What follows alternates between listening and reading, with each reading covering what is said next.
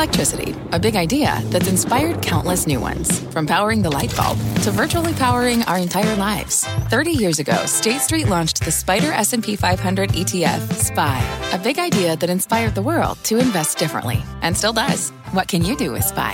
Before investing, consider the fund's investment objectives, risks, charges, and expenses. Visit ssga.com for a prospectus containing this and other information. Read it carefully before investing. SPY is subject to risks similar to those of stocks. All ETFs are subject to risk, including possible loss of principal. Alps Distributors, Inc. Distributor.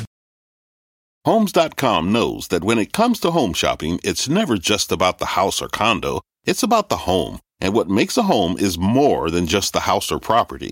It's the location and neighborhood. If you have kids, it's also schools, nearby parks, and transportation options. That's why Homes.com goes above and beyond to bring home shoppers the in-depth information they need to find the right home. And when I say in-depth, I'm talking deep. Each listing features comprehensive information about the neighborhood, complete with a video guide. They also have details about local schools with test scores, state rankings, and student-to-teacher ratio. They even have an agent directory with the sales history of each agent. So when it comes to finding a home, not just a house, this is everything you need to know, all in one place. Homes.com. We've done your homework. My mission is simple, to make you money. I'm here to level the playing field for all investors. There's always a bull market somewhere, and I promise to help you find it. Mad Money starts now. Hey, I'm Cramer. Welcome to Mad Money. Welcome to Cramerica. I'll be one of my friends, just trying to make a little money. My job, not just to entertain, but to educate, teach, explain. Call me, 1-800-743-CNBC. Tweet me, @Jim Cramer. Look, if you did well during the pandemic, it's almost a given that you're doing poorly in a post-pandemic world. It seems to be very hard to adjust to the new world, and it's leading to schisms in the marketplace that are getting, frankly, at this point, very hard for me to comprehend. This transition keeps wreaking havoc with the markets, including today. Dow dipped 151 points, S&P pulled back about 22%, and then Nasdaq declined. Well, no, I'd say that it was pretty flat, but at one point it was very ugly, nasty opening. Sometimes the COVID hangover is so obvious. And last night, Zoom Video reported, and it reported another huge disappointment. One in a long string of many since the vaccine started kicking in.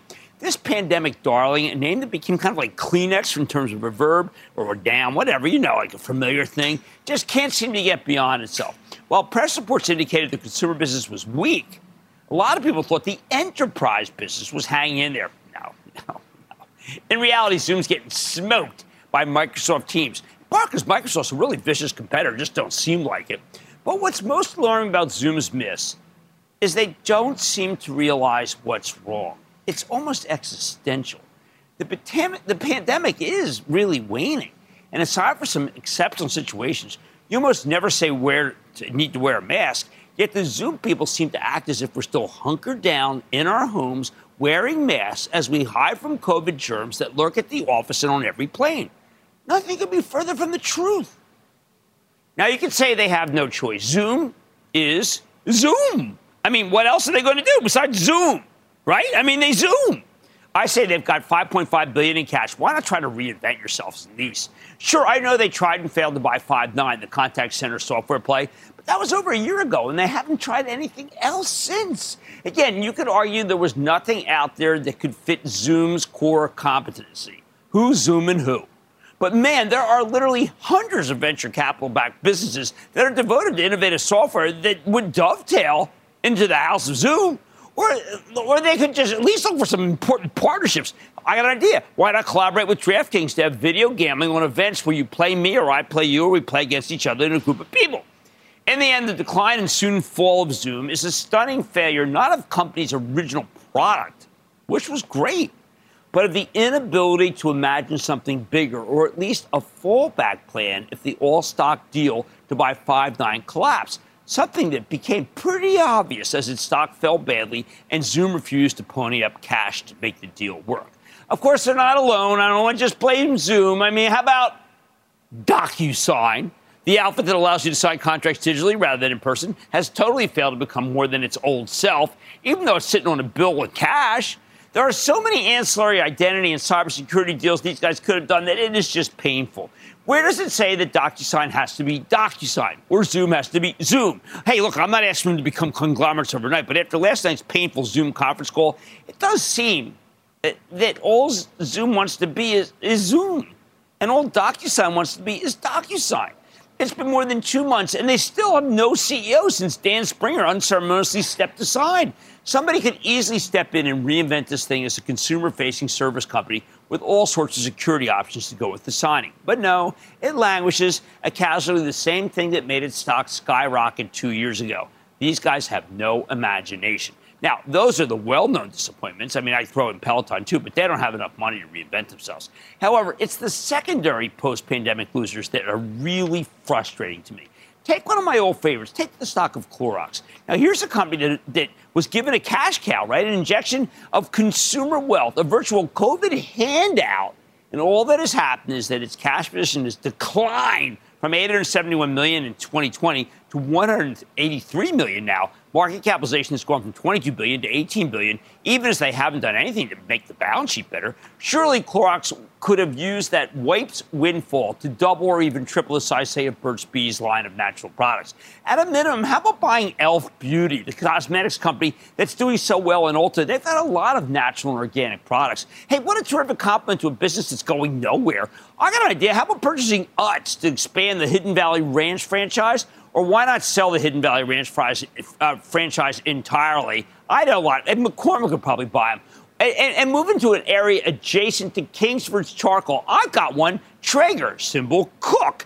You can buy a grill company for next to nothing right now, then expand into wood pellets. This is not rocket science. It's just an acknowledgement that there was a windfall, and you better do something with it or your stock will languish. I really like that Traeger idea. Come on, that's good. Well, I can't really hear you at home, but I know you're nodding. All right, then there's a whole other group of companies that seem to not get it. Take the rails and the airlines, okay? I mean, honestly, let's focus on these. Now, the rails and the airlines, they're boom-bust businesses, always have been, where they're used to hiring people and then laying them off, depending upon the vicissitudes of the economy. They laid people off well during the downturn. Oh, but somehow, dumbfoundedly, they keep waiting forever for those people to come back rather than aggressively finding new hires. Now, if you're in the airline business, is it that hard to recognize that we're very short pilots? I mean, perhaps as many as 10,000 of them, and now mechanics? Why can't they face what's happening and get on with it? Private training and reinvention, come on! And why do they keep hoping the old pilots will come back rather than understanding that it's not happening and start doing the poaching and the retraining? And don't tell me these people can't be found. Take the hit. Pay much more. That's the real issue, isn't it? And move on. What else? As I listen to these retail conference calls, I'm stunned that so many of them think our taste in clothing has permanently changed thanks to COVID. But nothing's permanent in the apparel business. We indeed dress down during the plague. But now we dress up and go out. We want to put COVID behind us, for heaven's sake, not look like we did during COVID. We don't want to put schmatas on for a fancy meal. Don't you know that? These companies listen to each other's conference calls. I mean, shouldn't they know better? Certainly, there are some tense moments. Who's coming to work? Who's staying home? Who's working 3 days a week? Who's working no days a week? I mean, I get all that. That's in flux. But at this point, I would say those situations are getting pretty few between and far between. Most people have moved on to other pastures if they don't like their company's work-from-home philosophy. Some enterprises totally get it. I think Cisco's in breakout mode now. It's getting the chips it needs to become flexible enough to accommodate remote work. It helps that they're a very accommodative company when it comes to where you get your work done. When I listened to the Palo Alto conference call or talk to the brilliant CEO Nikesh Arora on the show last night, I remember that he was the first CEO to see things were never going to be the same, and his cybersecurity company adjusted and capitalized off it. No wonder his stock jumped 61 points or 12% today. The automakers, they've been able to take the next step. I'm sorry, they haven't been able to take the next step. You know why? They didn't understand their own supply chains. They hadn't figured out how they actually built new digitized cars. They were like from some sort of analog world. They couldn't predict how the semiconductor market was going to be changed by the chip makers that only cared about video games and high-performance computing. By this point, they could have built their own semiconductor foundries themselves to solve the shortage. They're still paying the price. We know it hasn't been long since the pandemic effectively ended, but we're so quick to fault the Fed for providing too much liquidity or Congress for doing too much deficit spending. The truth is, we'd be in a much better situation if the private sector had been proactive about transitioning to a post-COVID world, and they really haven't done a good job. Still, the bottom line is that it's not too late for some of these outfits like Zoom that are sitting on big piles of cash to reinvent. They just can't seem to point the camera at themselves and see the truth. I say we go to Ann in Indiana. Ann! I'm a club member. I love it, Jim. Thanks for all you do. Oh, you're so kind. Thank you. So I have some deep in the money call options on Twitter. I've trimmed on the way up. Am I in a perfect world just waiting for my catalyst of a settlement or Twitter winning their lawsuit? I'm glad you brought it up. First of all, thank you for remembering the club. The club is very hot right now. We're doing a lot of new things. I urge everyone to trial it. You won't believe all the things that come with it. It's not just an email. But I will tell you that Twitter's now down all the way to 39, in part because of this whistleblower that we read about today. And I would not sell it at this point. I think there's 9 points downside and 15 points upside, and that is enough to be compelling. I just don't think that it's worth it, $39 to sell Twitter. But I do thank you for the kind words. Again, 9 down, 15 up. Right? We're very quick to fault the Fed for providing too much liquidity or Congress for creating too much money during the pandemic. But we would be in a much better position if more companies have been proactive about transitioning to a post-COVID world. I want to be sure people understand. At $39, you really got 12 on it, okay? I don't want to make it sound like that you're going to go above the offer. It's not. On Mad Money tonight, investors are starting to fear that this market is shaping up a lot like 2001 and 2008. Those were very bad years. So do the comparisons hold any weight? I'll give you my take. Then what could jobless claims tell us about the trajectory of the market? You might think nothing, but I'm going to go up the charts and you're going to learn otherwise. And you called in and stumped me on a company called Atcor. I'm turning in my homework on the stock to see if it could present an enticing buying opportunity. And I got to tell you, it's pretty darn sweet. So stay with Cramer.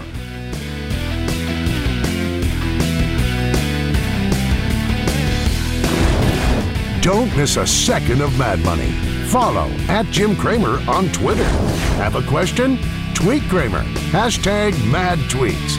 Send Jim an email to madmoney@cnbc.com or give us a call at 1-800-743-CNBC. Miss something? Head to madmoney.cnbc.com. Fact. Running a business is not getting easier on your wallet. With higher expenses on materials, employees, distribution, and borrowing, everything costs more. Also a fact. Smart businesses are reducing costs and headaches by graduating to NetSuite by Oracle. NetSuite is the #1 cloud financial system, bringing accounting, financial management, inventory, and HR into one platform and one source of truth. With NetSuite, you reduce IT costs because NetSuite lives in the cloud with no hardware required. Accessed from anywhere, you can cut the cost of maintaining multiple systems because you've got one unified business management suite. You improve efficiency by bringing all your major business processes into one platform, slashing manual tasks and errors. Over 37,000 companies have already made the move. See how you'll profit with NetSuite, and then you can think of all the ways you could be spending the money you save. Company retreat in Malibu, anyone? By popular demand, NetSuite is offering a one-of-a-kind flexible financing program for a few more weeks. Head to netsuite.com to start saving. When you're hiring, the best way to search for a candidate isn't to search at all. Don't search, match with Indeed. Indeed is your matching and hiring platform with over 350 million global monthly visitors, according to Indeed data, and a matching engine that helps you find quality candidates fast. Use Indeed for scheduling, screening, and messaging to connect with candidates faster. Plus, 93% of employers agree Indeed delivers the highest quality matches compared to other job sites, according to a recent Indeed survey. Leveraging over 140 million qualifications and preferences every day, Indeed's matching engine is constantly learning from your preferences. Join more than 3.5 million businesses worldwide that use Indeed. Listeners of this show will get a $75 sponsored job credit to get your jobs more visibility at Indeed.com/madmoney. Just go to Indeed.com/madmoney right now and support this show by saying you heard about Indeed on this podcast. Indeed.com/madmoney. Terms and conditions apply. Need to hire? You need Indeed.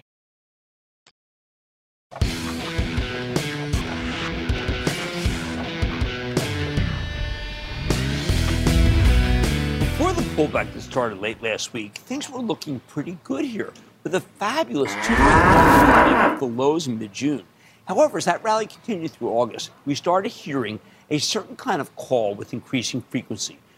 People pointing out that the action this year bears an uncanny resemblance to 2001 and 2008, both very bad times for the averages.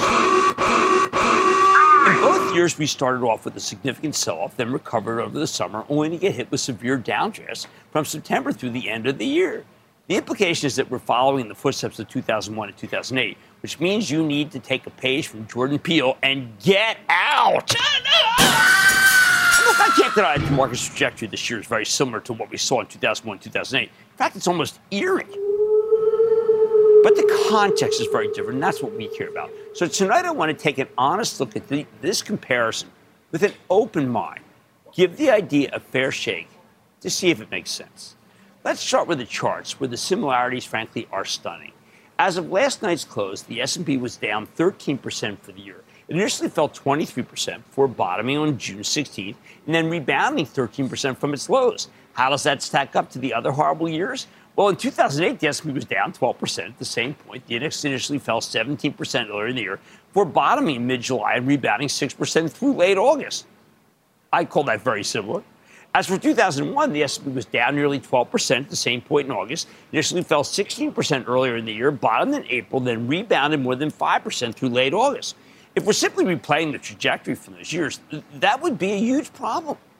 In 2008, from this point in August to the end of the year, the S&P did lose 30% of its value as Lehman Brothers imploded a few weeks later and the financial crisis laid waste to the economy. The House of Pain. In 2001, the S&P proceeded to fall 17% from this point in August through late September before recovering before the end of the year. Again, though, that was a uniquely bad moment. The tragedy of September 11 threw us for a loop, and the market didn't find its footing until more than a year later.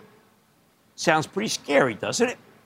I think anyone making this kind of comparison is trying to scare you, though, which often seems, by the way, to be the whole MO of the chattering classes. But hey, are they going to be right this time? If we want to learn anything from this comparison, we need to run with it. The fact that the charts look similar so far doesn't really tell you much, although the fact that all sorts of preferred stocks got crushed today, really, just today, that was somewhat reminiscent of 2008. So let's dig deeper. This year, we've been working off an overheated stock market after the excesses of 2021, where all things speculative exploded higher. We've been dogged by the worst inflation in decades, something that made us rethink what we're willing to pay for any and every stock, and that's correct to do. But it's a weird kind of inflation that's partially fueled by our post-COVID supply chain disruptions. At the same time, the Federal Reserve has been in the warpath since last November. So far, they've hit us with one normal 25 basis point rate hike, one double rate hike, and most recently, 2 triple rate hikes. Even though commodity prices have collapsed, meaning traditional producer inflation has peaked, the Fed clearly is not done. We don't even want them done. We know that there are a few more rate hikes left. We just don't know how large they'll have to be. Although we might find out something Friday at 10 o'clock when we get a full report from a bunch of people, but in most particular, Powell speaks at 10 a.m.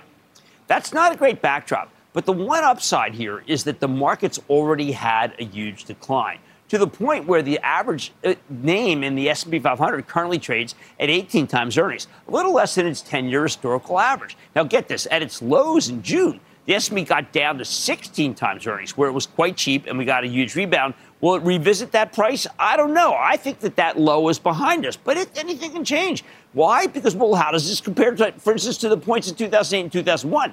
Let's start with the financial crisis. At this point in 2008, we were already in a full year into the sell-off, and people had just begun to realize that the banks were in serious, serious trouble. Remember, I was ranting that the Fed knew nothing. They know nothing because they didn't see the severity of the crisis back in the summer of 2007. By August of 2008, the collapse of Bear Stearns was already in the rearview window. That happened in March, while the market held up just fine during the 5 months after that. Obviously, there were real huge problems under the surface that weren't talked about.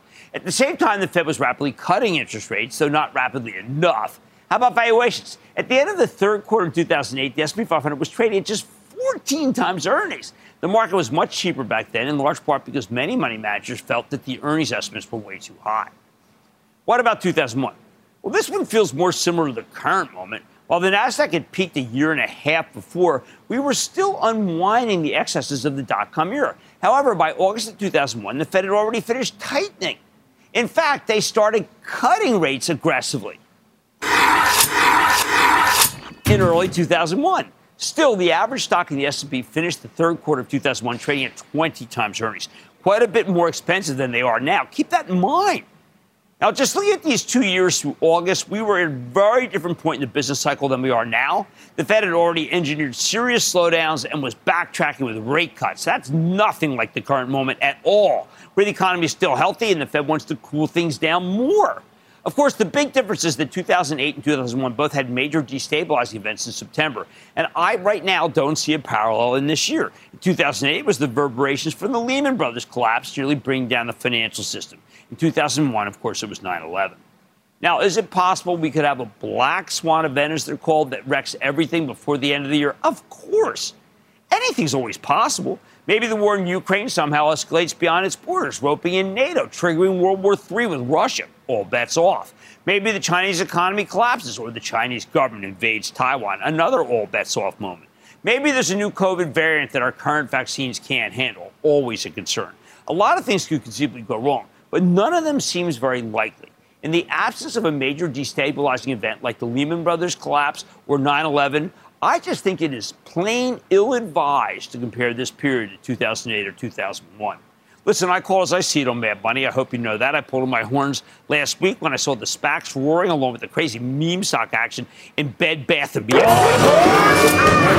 are bad signs that they tend to precede pullbacks, and that's what I told you. So if something terrible happens on the scale of Lehman Brothers collapse, again, unlike many others, I think is highly unlikely, then I would indeed have to change my mind.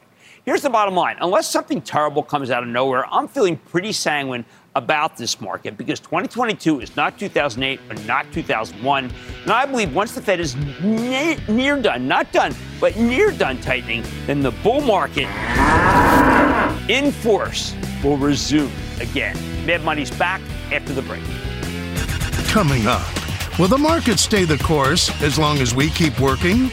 Cramer tracks what the charts say, and employment may hold the key. Next. The spirit of performance defines Acura, and now it's electric. Introducing the all-electric ZDX, Acura's most powerful SUV yet. While what powers their cars may change, the energy that makes Acura never will. Crafted using the same formula that brought them electrified supercars and multiple IMSA championships, the ZDX has track-tested performance that packs an energy all its own. With a premium Bang & Olufsen sound system and up to 313-mile range on a single charge, and a Type S variant with an estimated 500 horsepower, the ZDX is everything they said electric could never be. It was built with the driver in mind, just like Acura's been doing since the beginning. We could talk all day, but the only way to experience this electric performance is to drive it yourself. Unlock the energy and order yours at Acura.com. Take your business further with the smart and flexible American Express Business Gold Card. You can earn 4 times points on your top 2 eligible spending categories every month, like transit, U.S. restaurants, and gas stations. That's the powerful backing of American Express. 4 times points on up to $150,000 in purchases per year. Terms apply. Learn more at americanexpress.com/business gold card.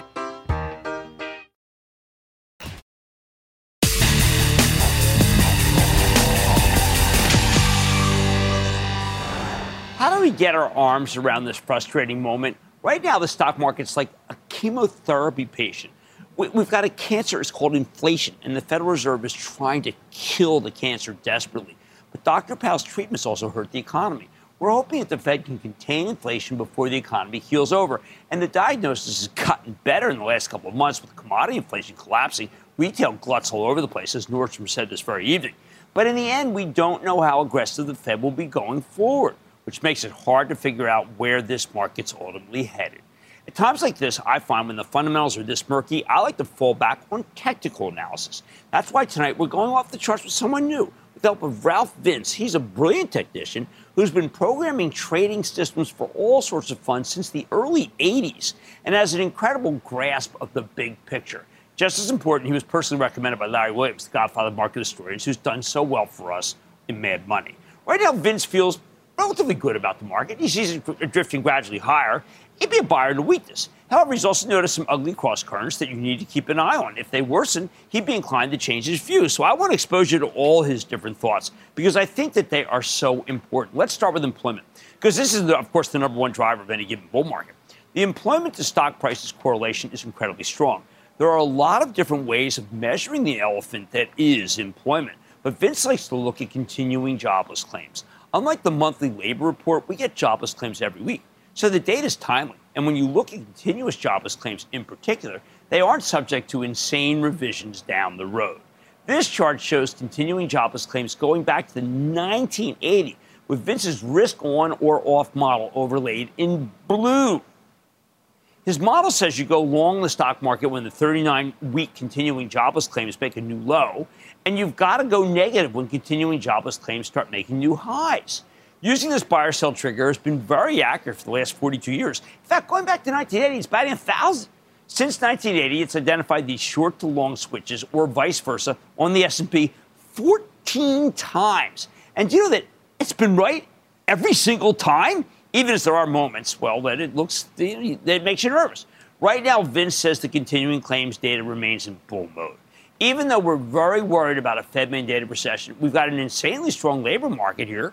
That's good news for the broader economy, even if it makes the Fed more likely to raise rates aggressively down the road. But this stubbornly resilient job market also offsets some of the damage from these rate hikes. Of course, employment is not the be-all and end-all. You also got to keep an eye on earnings and dividends and the market's overall valuation. So I want you to check out this chart of the S&P 500 overlaid with Vince's valuation model. He looks at the S&P's earning yield, that's the 12-month trailing earnings per share, divided by the share price, basically the price to earnings multiple reverse, along with the dividend yield. Then he compares them to the yield you'd get from 90-day Treasury bills. Going back to 1980, Vince's valuation model is fired off by 18 times. And while it's not perfect, it's been right 16 times out of 18. I regard that as pretty darn accurate. Plus, as you can see, his valuation model would have kept you out of the crash of 87 and the dot-com collapse and the financial crisis. That's pretty darn good. Well, it kept you out of the internet boom in the late 90s where you could have made a lot of money. Other than that, I'm calling this thing pretty darn reliable. More importantly, right now, this valuation model says the market remains a buy. It's in risk-on mode, so to speak. But, and this is a very big but, kind of a Sir Mix-a-Lot but if you want to get graphic, what's driving Vince crazy is that we've also got some disturbing big-picture negatives. So check out this chart, which shows both the S&P 500 and the inflation-adjusted earnings per share of the S&P's components going back to 1880. Right now, Vince points out that inflation-adjusted earnings have gone negative this year. Historically speaking, that is a bad sign. In fact, going back to World War II, inflation-adjusted earnings going negative has always spelled trouble for the stock market, even in the 87 crash, which was mostly about the market getting overheated. We briefly saw the inflation-adjusted earnings for the S&P go negative a few months before that meltdown. So this is not good. As for right now, this is not some blip. Vince notes that inflation-adjusted earnings have been negative for a big chunk of the year. Makes sense. Inflation is ridiculously high and corporate earnings growth has taken a hit. While some of his other models are positive in the market here, this inflation-adjusted earnings signal, I'm calling it ominous. Let me give you one more. Take a look at this chart of dividend payouts per share in light blue, plotted next to the S&P 500 in dark navy, going back a few years. Historically, dividends per share have tracked very strongly with the broader stock market. Companies boost their payouts when times are good and cut them when times are bad. So they're an extremely tight correlation. Not long ago, Vince points out that dividends per share turned positive after briefly going lower, and these switches can often stay positive for a protracted period of time. That's a good sign for the market. On the other hand, Vince doesn't like what he's seeing in terms of margin balances or overall economic activity or even the market's breadth. But when he looks at the positives, especially employment, he thinks this market can keep drifting higher in the next several months. So one major caveat, while things are okay now, they could go south in a hurry, which is why Vince is watching the percentage of new lows on any given decline. If that percentage goes above 4% of total issues during a high-volume decline, then he says you need to get out. That hasn't happened yet, and we really haven't gotten close. Not even yesterday when the action was pretty ugly. Without that, he says any pullbacks, they're buying opportunities. The bottom line, the chart as interpreted by a man named Ralph Vince, whom we really like, suggests that this market can keep drifting higher for the next few months as long as employment stays strong. Please don't get too complacent, as there are signs that not all is well as we go into the final third of the year. Can we start with Victor in California? Victor. Jimmy Chill, it's such a pleasure to talk to you. I want to thank you for being the champion of retail investors, my friend. That's what I want to be. Thank you. Absolutely. And because of you, I've decided to buy more GameStop and Bed Bath & Beyond. Shorts never closed. Boom. Not really, but that's all right. Let's go to Alex in Oregon. Alex. Monsignor Kramer, yes. We miss the notoriety of having your daughter live in our state.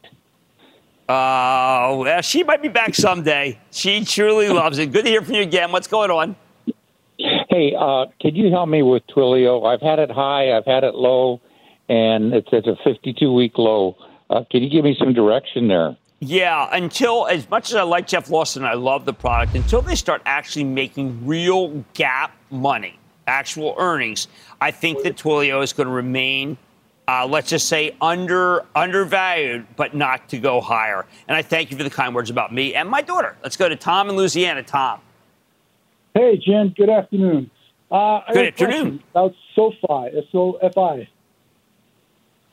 SoFi is too cheap at 6. I don't know when it's going to turn. I know a lot of people feel that it's down 60% and therefore it's a loser and they're going to be selling it until the end of the year. But I myself think that SoFi is too cheap to sell.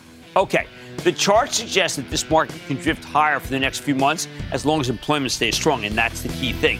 But let's caveat it by taking some caution into the realm. Much more in Money Head, including I've done my homework on Atcor, and I'm ready to turn in my research on the stock that you asked about. And every morning I wake up very early and notice one shocking pattern. I'll reveal what it is and how you can position your thinking to fight it. And, of course, all your calls rapid fire in tonight's edition of the Lightning Round. So stay with Kramer.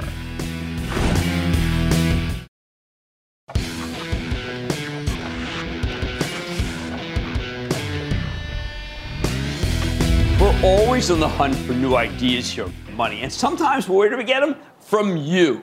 Like, take last Thursday. I got this question from Alex in Oregon, where my daughter used to live, about a company called Atcor, A-T-K-R for all you home gamers. And I promised I'm going to get a closer look. And you know what?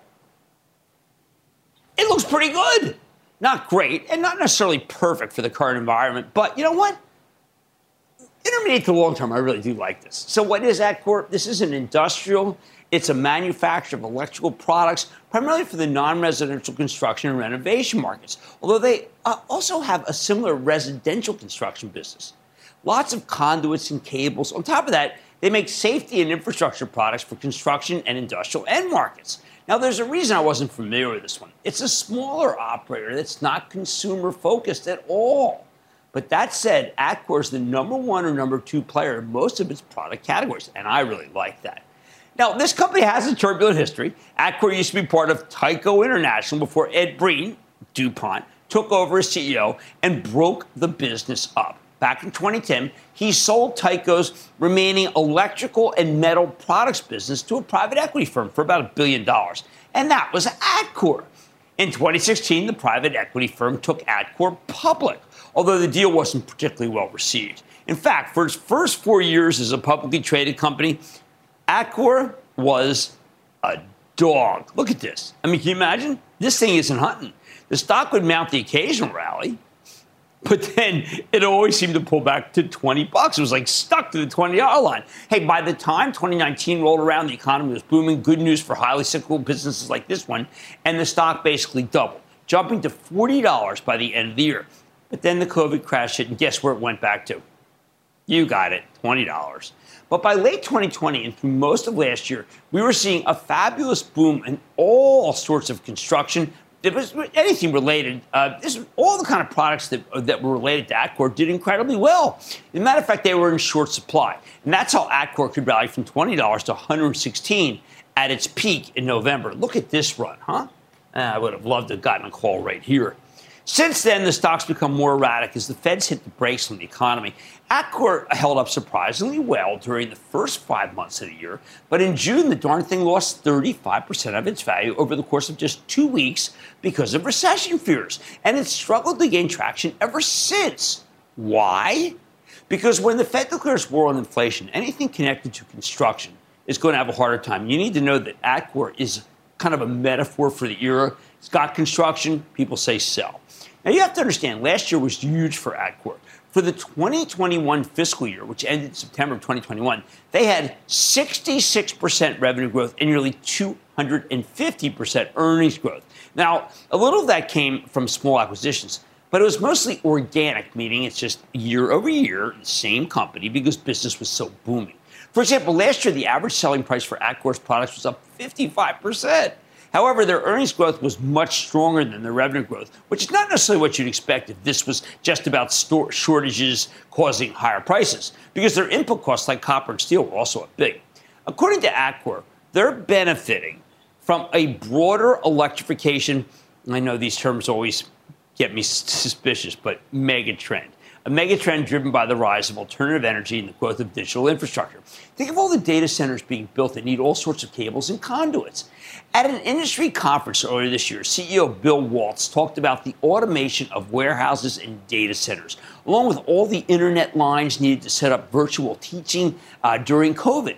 Your average commercial building has more electrical needs than they did a few years ago, obviously, in part because of the smarter and more energy-efficient buildings, which means more business for you got it, Atkore. Then you throw in the rise of solar power, which basically requires a parallel power grid. Plus, he mentioned that many states are currently hardening their physical infrastructure in order to cope with more extreme weather, like California, Florida, and Louisiana, moving their electrical lines underground. Hey, look, in an era of sometimes fiery global warming, Atkore may be the play. I got to tell you, that's a pretty compelling long-term story. But the problem right here is that the short-term Atkore's business could take a real hit if we get a mandated recession. That's why the stock's come down from its highs. Of course, right now that business remains excellent. Atkore's turned in a string of beat and raise quarters. Most recently, less than 3 weeks ago, they delivered a nice top and bottom line beat, with management even raising their full-year earnings forecast. Doesn't hurt that their biggest input costs have come down dramatically. Think copper, steel, polyvinyl chloride. Let me put it this way. When the Fed first went on the warpath last November, Atkore rolled out EBITDA guidance for this year. They were talking about doing $650 to $700 million in earnings before interest, taxes, depreciation, and amortization. Now, this is amazing. Their forecast is for more than $1.3 billion. Yeah, nearly double what they thought they'd make in November. Atkore's only introduced a full-year sales forecast in May, talking about 25 to 30% revenue growth. Now they're saying it's going to be about 32%.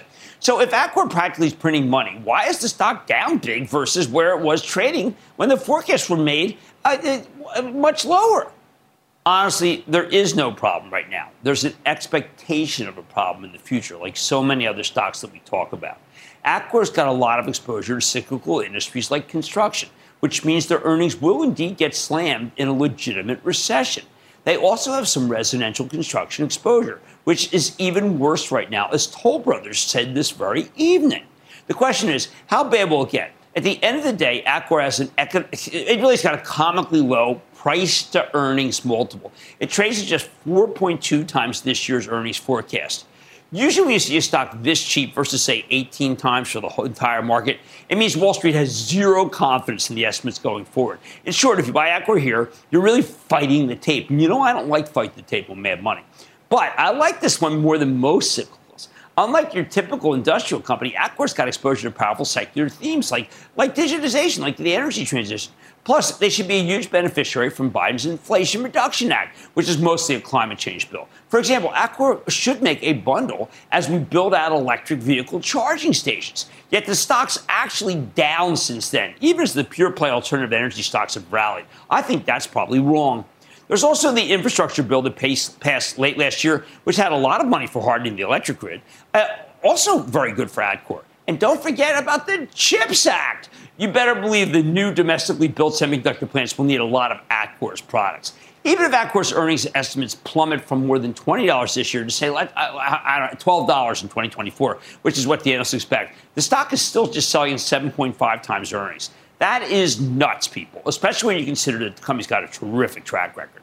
So let me give you the bottom line on something that I obviously think is mispriced and I like. I think Atkore could have a tough time over the next 6 odd months because nobody really wants to own a cyclical stock at this point in the business cycle.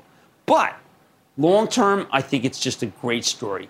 You know what? You've got my blessing to buy some if you think we're only headed for a mild recession. Otherwise, you can wait until the skies are clear. But we don't often get that all-clear weather call until it's too darn light. Shedding light on Atkore, I like it. Mad Money's back into it. Coming up, Cramer takes your calls, and the sky is the limit. It's a Fast Fire lightning round. Next.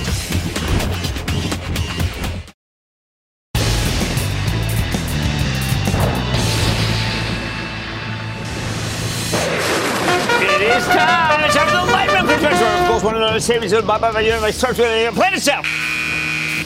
And then the lightning round is over. Are you ready, Ski Daddy? Time for the lightning round. We're going to start with Greg in Ohio. Greg. Hey, Jim. Booyah from the great Buckeye State. A long-time fan of you.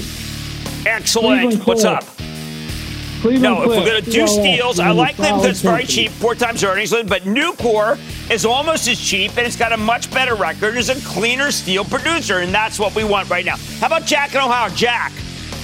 Hey, thanks for your help, Jim.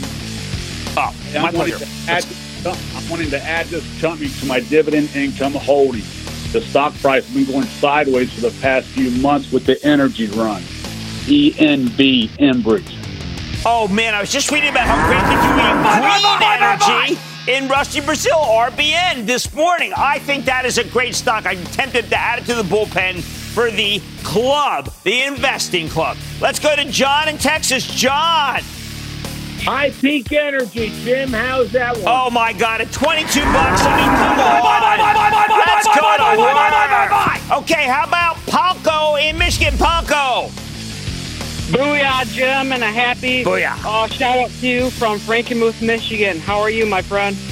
I am good. I bet the weather's up. I want to go to Lake Michigan. I put that note to self. What's up? All right, so I own shares of Devon Energy, and with the run in oils, I'm wondering if I need to add Marathon Oil to my portfolio. No.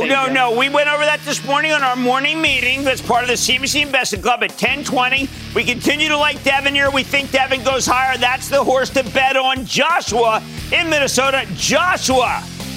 Yes, sir. Hey, Jim, how we doing? Couldn't be better. Thank you for asking. How about you? I'm doing very well, sir. Thank you. Hey, I got a question on SLI, Standard Lithium Inc.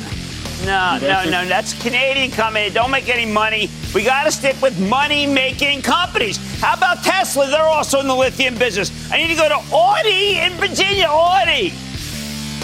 Booyah, Jim, from Goshen, Virginia. Oh, man, I love it down there. What's going on? You're Sterling today. What's going on? WSO, Watsco. Watsco. I haven't looked at Watsco. You know what? I've not looked at Watsco recently enough. I did love it because my friend Matt Horween, writing partner, introduced it to me. 3% yield, doing incredibly well. But we're going to double down on the homework on Watsco. John in California. John. Hey, Jim. Booyah from a former reader of the L.A. Herald Examiner. Well, you know what? I was a great homicide reporter at one point in my career. What's going on? I've had some dead money weighing down my portfolio for several years now. Should I keep holding on to Nokia? No, that is just the definition of dead money, and I'm done with that. We're going to try to make money with our money, not do nothing with our money. I want that reinvested in some of the things we like for the investing club. Check the morning meeting at 10:20, right in the middle. Let's go to Patrick in California. Patrick. Jim, thank you for taking my call. I appreciate all you do, my sir. My pleasure. Oh, thank you. RKLB, Rocket Lab, sir. No. We only like to invest in companies that make money. It happens to be a core thesis of Mad Money is making money. Hey, I can call it losing money, mad losing money, but I like to call it mad money, like mad making money. Let's go to Caleb in Louisiana. Caleb. Hey, Mr. Jim, I was calling to see what you think about the stock Carnival Corporation, ticker LLC. Oh, another person wants some mad losing money. I refuse to make this hour-long, 17-year show into mad losing money. I want to make money. And that, ladies and gentlemen, is the conclusion of That was easy. Lightning Round. The Lightning Round is sponsored by TD Ameritrade.